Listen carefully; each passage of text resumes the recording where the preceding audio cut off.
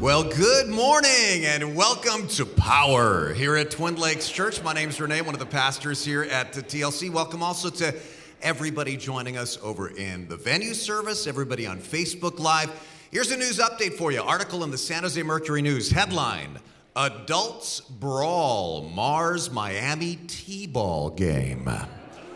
Nearly 24 adults stormed a T-ball field and began brawling over an umpire's call as the 4- and 5-year-old players watched. 2 coaches were suspended, and police are considering arrests. A video taken during the, notice the name of the league, Miami Friends Baseball Association. T-ball game Tuesday shows at least 20 men charging the field, throwing wild punches and tackling one another. I love the next line of the story. No children participated in the fight. Yeah, they knew better. Doesn't it seem like this sort of thing is happening more and more often these days? They say we're living in the age of outrage. Everybody's getting offended. Everybody's angry all the time, kind of walking around spoiling for a fight. But let me ask you, are you easily provoked? Or maybe I should say, what tends to push your buttons? What tends to provoke you more? When a news headline reveals the latest outrage? When your power goes out? When a family member is getting under your skin? When some anonymous person you don't even know, maybe some blogger or some driver on the road does something that drives you crazy? When somebody insults a group that you consider yourself to be a part of in some way? When a neighbor wants to pick a fight? Well, today, David really experiences every one of those things in the story that we're going to look at from the pages of the Bible, and his response in the end, ultimately, is such a great role model for you and me. Grab your message notes. Chasing David is the name of our series on the life of King David in the Bible. We wrote a book about this called Chasing David. You can pick that up in the lobby. Now, we're several weeks into this series, and we've covered a lot of ground in David's life. So I wanted to do a recap of David's story so far, and I was trying to think of kind of a fun and memorable way to do this. So here comes a summary of the stages of David's life so far as the 4 stages of the career of Leonardo DiCaprio. Because first, you have Titanic era DiCaprio as the fresh young face, the shepherd boy who with a sling and 5 stones defeats the giant Goliath. But then, after David kills Goliath and gets popular, King Saul gets jealous and wants him dead. And David has to flee to the wilderness. That would be the Revenant era DiCaprio. For years, David lives out in caves and holes in the ground and flees King Saul, but he himself will not lay a hand on Saul. When he has a chance to kill him, he won't. He consistently has mercy on Saul because he doesn't want to make it look like he stole the throne by blood. He wants to be sure this is God's doing. And then indeed he gets to be king, and that's the next phase of his life, finally comfortable in his palace. Maybe that's middle-aged DiCaprio, and maybe a little bit too full of himself. David schemes to sleep with a woman, get rid of her husband, kill him. And after the prophet Nathan confronts him, David repents, and Nathan says, God does forgive you, but there will be terrible consequences. And that brings us to the next phase, DiCaprio as an aged J. Edgar Hoover, David in his 60s. The consequences have aged him.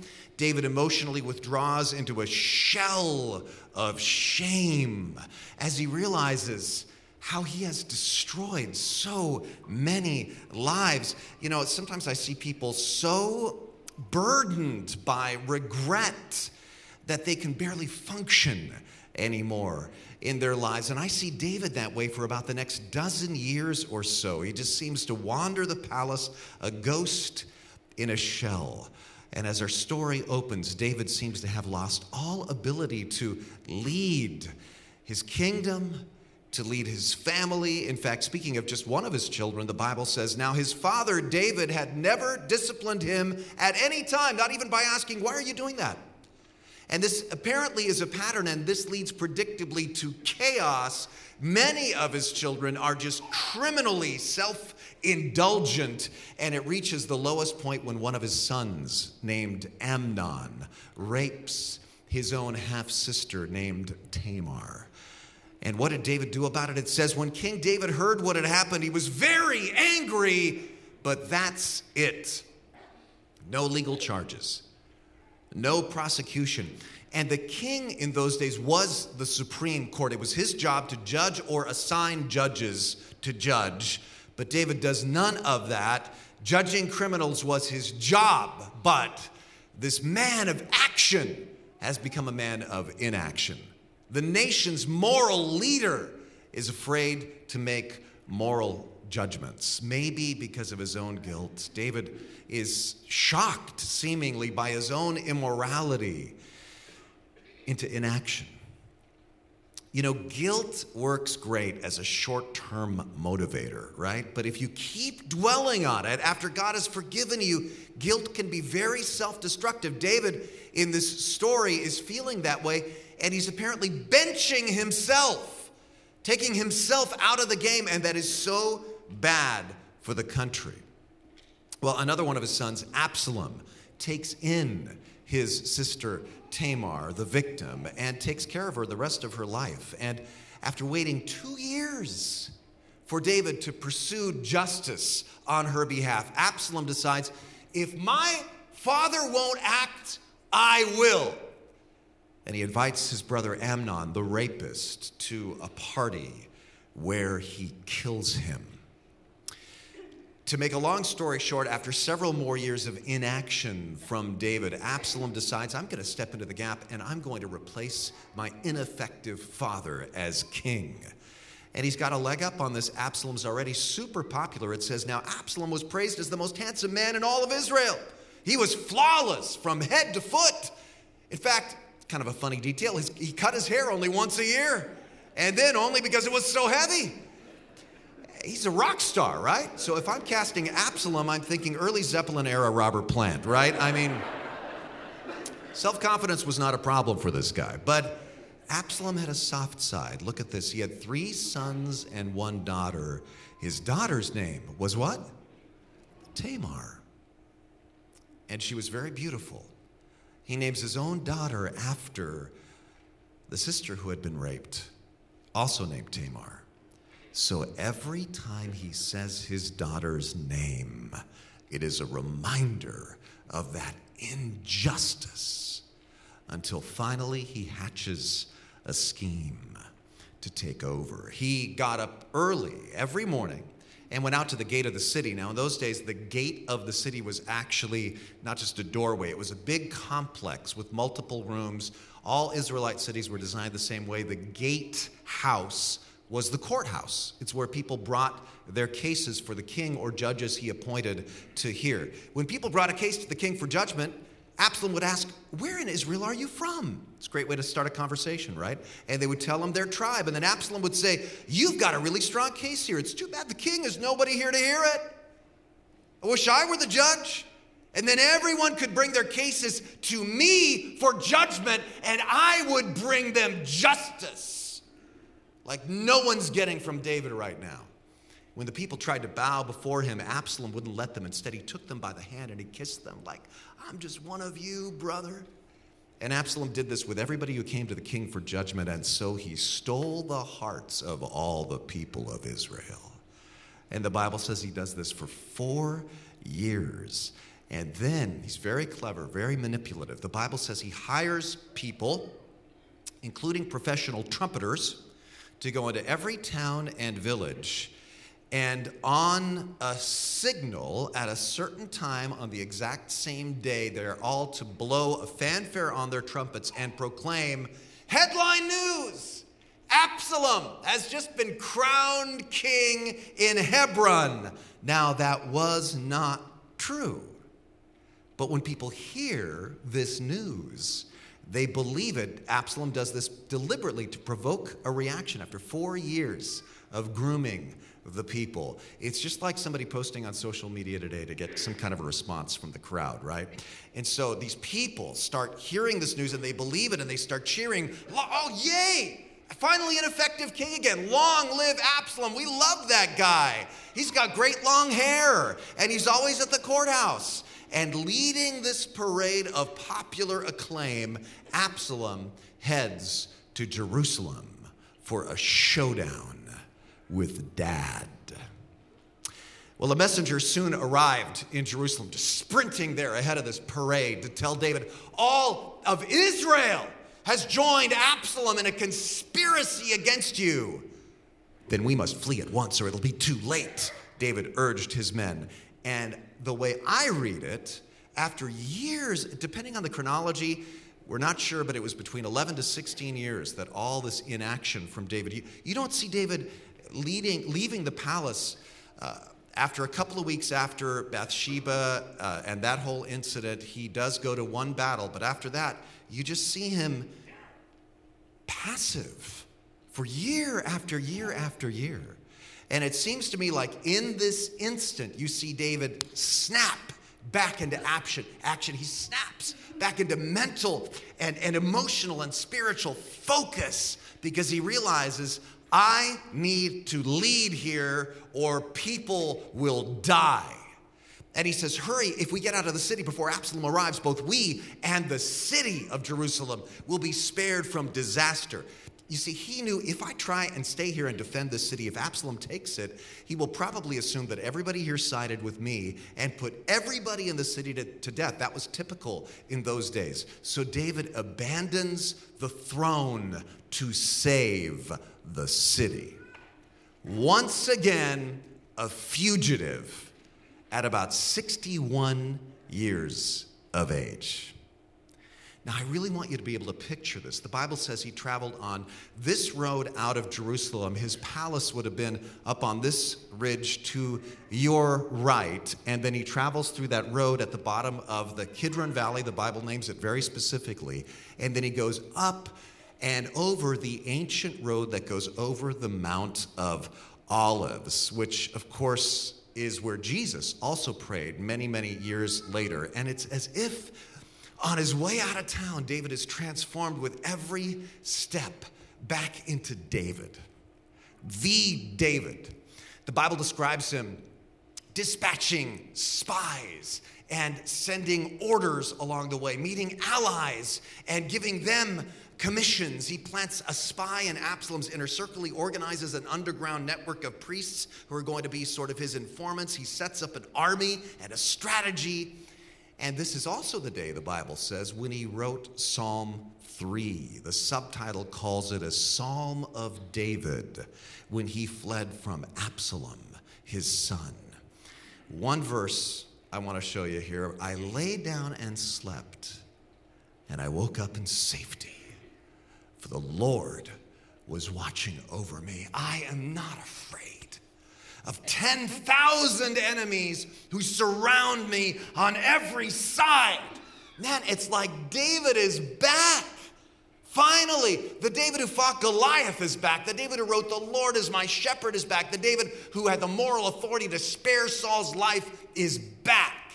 And David says something so wise. He said, if the Lord sees fit, he will bring me back to see the ark and the tabernacle again in the city of Jerusalem. But if he is through with me, then let him do what seems best to him. This is so powerful. David seems to be admitting this bad thing, part of it is my own fault. Now, I'm going to do what I can to save the kingdom, to preserve lives, to put down this rebellion. But God, if you're through with me, then I'm going to totally accept it. I am not holding desperately on to anything. My life is totally 100% in your hands, God. And then what happens next has always been one of my absolute favorite stories from David's life, even though it's very obscure, but it's so good. This is all the lead up to this story. As King David came to Bahurim, that's a town just over the hill, a man came out of the village cursing them. It was Shimei, son of Gera, from the same clan as Saul's family. And he threw stones at the king and the king's officers and all the mighty warriors who surrounded him. Get out of here, you murderer! You scoundrel! He shouted at David. The Lord is paying you back. Can you imagine him? He's scampering along this ravine, and he's yelling at David and his men as they're walking, trudging out of the city in disgrace. The Lord is paying you back for all the bloodshed in Saul's clan. You stole his throne, and now the Lord has given it to your own son, Absalom. At last, you'll taste some of your own medicine. You're a murderer. Man, even telling this guy's story irritates me about this guy. He's like fingernails on chalkboard incarnate, right? He's human tear gas. So irritating. So if I'm casting this guy, it's Gilbert Gottfried. Remember him? Get out, you scoundrel! Now, what about the crimes Shimei accused David of? These specific crimes. Did David steal Saul's throne? No. Did David shed blood to get Saul's crown? No. In fact, just the opposite. He spared Saul's life twice. So ironically, though he is guilty of bloodshed in the case of Uriah and the other men who lost their lives that day, he's not guilty of these specific crimes. So how's he going to respond? Well, David's assistant, Abishai, is walking along with David. He says, "Why should this dead dog curse my lord the king?" Abishai, son of Zeruiah, demanded. He and his brother Joab, these guys, they're a piece of work. Their solution to every problem is, let's just kill him. Let me go over and cut off his head, he says. And if I'm casting him, he's Rainn Wilson as Dwight Schrute from The Office. I'm skilled with several weapons I have with me. Let me just kill him. I am assistant king. David says, first, you're not assistant king, you're assistant to the king. And second, no, the king says, who asked your opinion, you sons of Zeruiah? If the Lord has told him to curse me, who are you to stop him? And David said to Abishai and to all his servants, my own son is trying to kill me. Doesn't this relative of Saul have even more reason to do so? Isn't that a fascinating answer? My own son wants me dead. How can I blame this guy? He's related to Saul. You know, like the other day he was a nobleman, now he's a nobody. I totally get where he's coming from. Leave him alone. Let him curse. For the Lord has told him to do it, and perhaps the Lord will see that I'm being wronged and will bless me because of these curses today. He seems to be saying, you know what, maybe I deserve it. The Lord is telling him to do it. I need to learn a lesson. Maybe I totally don't deserve it. I'll earn a blessing. But I choose to believe God's behind this. Fascinating. I love David's response here. Now, there's an unexpected twist, in fact, a couple of twists to this story that happen a few chapters later, and I'm going to show you those in just a few minutes. But first, let's press pause and look at 4 things here. When one of those extra grace required people tries to get under your skin, do you allow yourself to be provoked? Do you give back, right, as you're getting? Do you yell at them? Do you boil over? Does it raise your blood pressure? Do you let it ruin your day and maybe your whole week? I've allowed people to affect me in all those ways when they try to provoke me. But what I need to learn is to handle it the way David handles it here. Despite severe insult and injury, David has learned to be 4 things.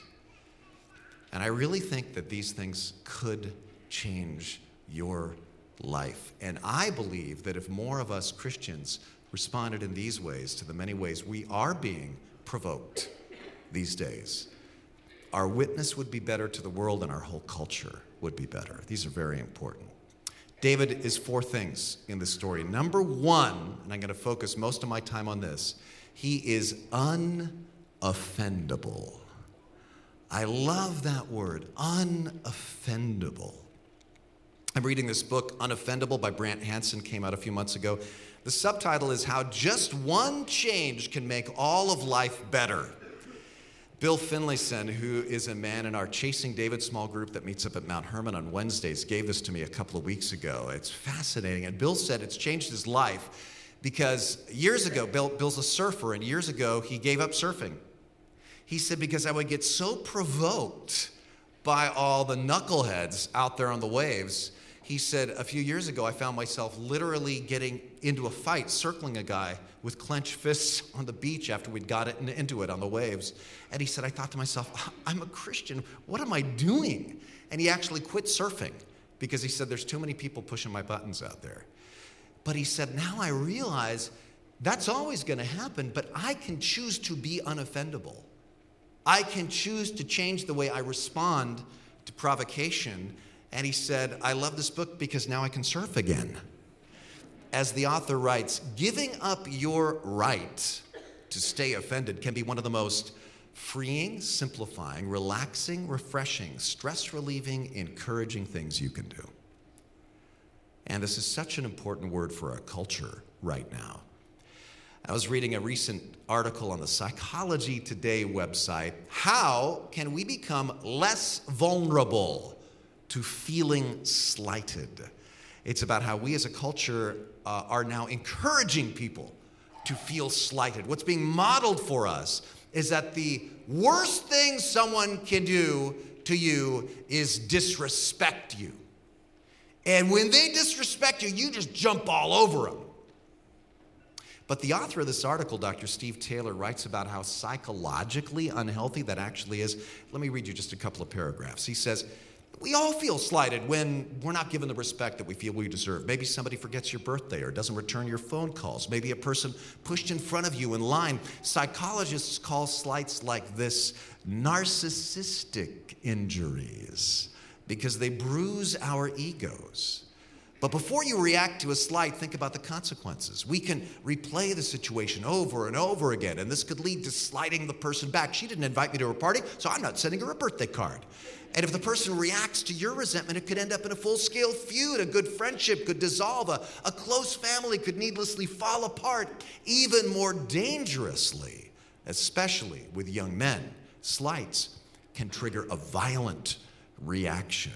Criminologists have noted that many acts of violence stem from a sense of slight. The psychologists Martin Daly and Margot Wilson estimated that 2/3 of all murders were the result of men feeling that they'd been disrespected. Man, it's up to us to start changing that culture. You and I can choose to be unoffendable. How do I do that? Well, there's a couple of components David shows here. First, David shows thick-skinned, quite literally. Look at verse 13. So, David and his men continued down the road, and Shimei kept pace with them on a nearby hillside, cursing and throwing stones and dirt at David the whole way.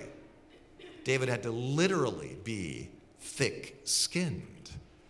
But right now, we seem to be living in a nation of very thin-skinned people. As I said in the intro, everybody seems to be looking for a way to be outraged and offended and disrespected. You know what the Bible says about that? Fools show their annoyance at once, but the prudent overlook an insult. Overlook an insult. It is a man's glory to overlook, and it is glorious. It is to your glory to be the bigger person. General George Patton once wrote a book about principles he lived by, and whatever you think of Patton, there are some great lines in there, like, never fight a battle where you don't gain anything by winning. David had a much bigger battle to fight. He had to worry about Absalom. He couldn't concern himself right then with Shimei. You know, I wish we Christians, always live by this line. Let me just give you one example that is sure to come up in just a few weeks. Well, you know what happened to me this morning? The coffee shop where I order my coffee, they are now saying Happy Holidays instead of Merry Christmas. I am so offended at that, I'm going to take this instantly to DEFCON level 1. And instead of maybe acting Christ-like so people might be actually intrigued about a relationship with Jesus, I'm going to go to war over their holiday greeting. I'm going to blog about this. I'm going to post about this. I'm going to organize a boycott. What would I really gain if I won that battle? If I force someone else's employees to always say, Merry Christmas. What would I gain and what would I lose? Always ask, I might win this battle, but by winning the battle, might I lose the bigger war? Like in our case, to win people's hearts for Jesus. Is this really the best way to be an ambassador for the kingdom? Now, being unoffendable doesn't mean that you demand that others be unoffendable too. I don't want you to apply this like this. I'm just going to insult you because Renee said you should be unoffendable. That's not how to apply this message. I still do my best not to offend anybody unnecessarily. And if they tell me that some word I'm using or something to address them offends them, I'm going to do my best not to offend them. Meanwhile, making it my goal to be personally unoffendable by anything people say to me. David shows thick skin, and David shows a lot of self-restraint, doesn't he? Like the Bible says, fools give full vent to their rage, but the wise bring calm in the end. We're living in a culture that does not believe this anymore. But have you learned the truth of this proverb? Somebody said, post to social media when you're angry and you'll make the best post you'll ever regret. David shows thick skin and self-restraint. He's unoffendable. And I'm going to go through the next three very quickly. Next, David is understanding. Remarkably understanding. He says, of course Shimei's cursing me. He's related to Saul. I get it. My own son's trying to kill me. Doesn't this guy have even more reason? David sees the story behind the scene. Now, maybe you're thinking, but David knew the story. I won't always know the backstory. How can I apply this? Well, you can be sure of one thing. There's always a story behind that. That's a phrase to repeat to yourself. There's a story behind that. That person who cut you off on the road, that rude clerk, the angry email. Maybe they just got bad news from the doctor. Maybe they had a bad day at work. Around here, I always think they're probably just stressed about trying to make ends meet here. There's always a story behind it, as there was for Shimei. He was a relative of Saul. Third, David is untroubled by Shimei's cursing, clearly. How? Remember, he says, let him curse. Maybe I'll learn a lesson. Maybe I'll earn a blessing. Either way, David trusts that God will use this mess. In fact, say that phrase in yellow out loud with me. God will use this mess. Say it again. God will use this mess. That phrase is such a key to peace. When somebody's mistreating you or your life is troubled in some other way, did you know that you don't have to figure out, why is this happening to me? You just have to think, God's going to use this mess. Maybe this will grow my character. Maybe some blessing will come out of this. And then finally, David is unresentful even against Shimei. And here comes that plot twist. To escape Absalom, David and his people have to flee across the Jordan River, out of town, out of the country. Now, this is a major psychological blow because the Israelites crossed that river to get into the promised land. David's going backwards. And I go into way more detail in the book, but eventually Absalom's forces are defeated at great, tragic cost. Absalom himself is killed. And David returns to Jerusalem, triumphant, but grieving. And look at the very first person to welcome him back. 2 Samuel 19, starting in verse 16. Shimei, son of Gerah, the man from Bahurim and Benjamin, he hurried across with the men of Judah to welcome King David. Watch this. 1,000 other men from the tribe of Benjamin were with him. He brought with him 1,000 guys to help David move back, who were all from Saul's clan. And they crossed the shallows of the Jordan to bring the king's household across the river, helping him in every way they could. And as the king himself was about to cross the river, Shimei fell down before him. "My lord, the king, please forgive me," he pleaded. "Forget the terrible thing your servant did when you left Jerusalem. May the Lord put it out of his mind. I know how much I have sinned, and that's why I've come here today, the very first person in all Israel to greet my lord, the king." And you'll love this, because look who is still at David's side. Then Abishai, son of Zeruiah, said, "Shimei should die because he cursed the Lord's anointed king." Like, can I kill him now? I've been very patient. We won the war. Could this be like my bonus, David? David says, "Who asked your opinion? You sons of Zeruiah, why have you become my adversary today? This is not a day for execution, for today I am once again the king of Israel. War is over. Enough killing. I declare amnesty." And then turning to Shimei, David vowed, "Your life will be spared." How do you respond when people tell you that they're sorry? There's a great verse from Proverbs 14:9. "Fools mock at making amends for sin." And that's what Abishai does. He mocks Shimei trying to make amends here. He's like, "What a joke." But goodwill is found among the upright. And that's what David does. He shows goodwill. Now, remember what we learned several weeks ago. Grace is not gullibility. Forgiveness does not mean you have to trust that person. Years later, as he's on his deathbed, David tells his son Solomon, the next king, he says, "Keep an eye on this Shimei guy, because I suspect he might be a ticking time bomb." And after David dies, Solomon calls Shimei to the palace, and he says, "Let me be honest with you. I know Dad forgave you, but I don't 100% trust you. So here's the deal. You need to stay in the Jerusalem vicinity where we can keep an eye on you. And if you do, you'll live to a ripe old age. But if you go without my leave, I will assume that you'll be up to no good, and that's going to be your death sentence. Ball's in your court."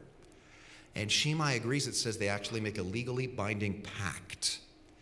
Well, 3 years later, Shimei goes off to a Philistine city, Gath, the Philistine capital.